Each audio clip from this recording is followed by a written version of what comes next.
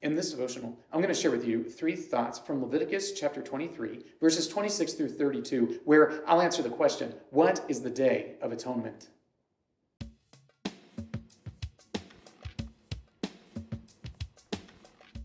Leviticus 23, verses 26 through 32 says, "And the Lord spoke to Moses, saying, Now on the 10th day of this 7th month is the Day of Atonement.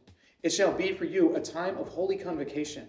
And you shall afflict yourselves, and present a food offering to the Lord. And you shall not do any work on that very day, for it is a day of atonement, to make atonement for you before the Lord your God. For whoever is not afflicted on that very day shall be cut off from his people. And whoever does any work on that very day, that person I will destroy from among his people.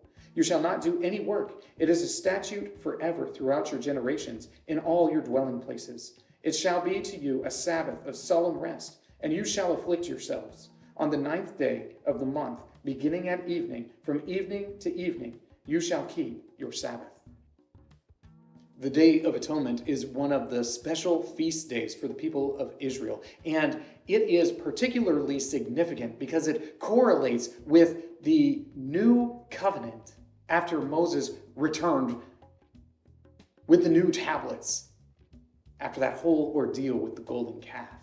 The Day of Atonement is the day where the people of Israel are celebrating the fact that even though they were continually in rebellion against God, that God was making things right with his people. He was doing so through sacrifice and ceremony so that they might be rightly related to him. So here are 3 thoughts from Leviticus 23, verses 26 through 32, answering the question, what is the Day of Atonement? Thought number 1, self-denial. You might have heard, as I read through the passage, this idea of affliction. The idea of affliction is this, all the people of Israel were to be afflicted on the Day of Atonement. And this affliction means self-denial.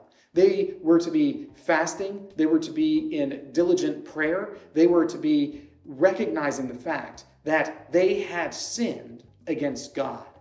And the whole idea behind the Day of Atonement is that this one day of the year, the Lord was making the relationship between himself and a sinful people right. And because of that great and beautiful fact, the people were to deny themselves. They were to afflict themselves. They were to recognize the wickedness inherent in their own lives, the lack of holiness as they stood before a holy and just God. Thought number 2, rest from work.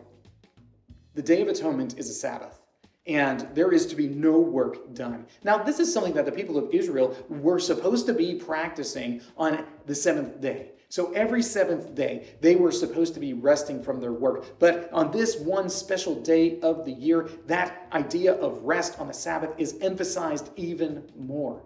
Because they're recognizing the great work that God is accomplishing in this wonderful work of atonement, there is to be no work done at all. And the penalty for doing any work is death. They are to cast out forever anybody who is doing work and breaking the Sabbath here on the Day of Atonement. It was a special day for all of the people of Israel. It's on this day that they are supposed to be recognizing the greatness of God, the severity of their sin, the beauty of the Lord's holiness. So they rest from their work and they make it a point that everybody in the entire society is participating in this rest. It's a holy day. And they celebrate it by resting. Thought number 3, making things right. Ultimately, on the Day of Atonement, the sacrifices that are taking place are appeasing God. They are appeasing his wrath. They are making it so he does not need to destroy the sinful Israelites.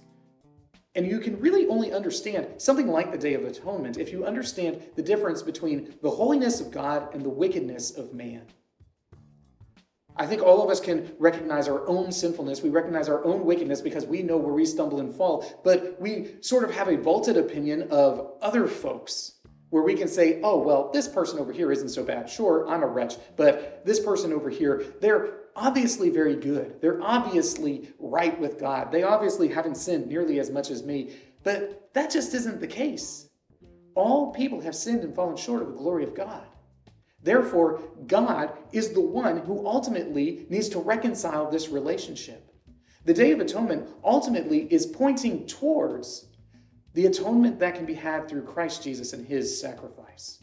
Whereas the Day of Atonement is repeated every single year to remind the people of Israel, you must be made right with God. You must be made right with God.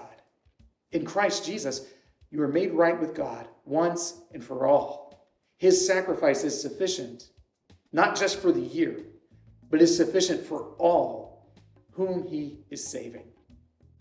These three thoughts come from the assigned reading of Leviticus chapters 22 through 24. If you'd like to read through the Bible with me, you can do so by subscribing to this channel, by clicking on the link in the description, or by joining the Facebook group Through the Bible, where we are reading the text of Scripture together.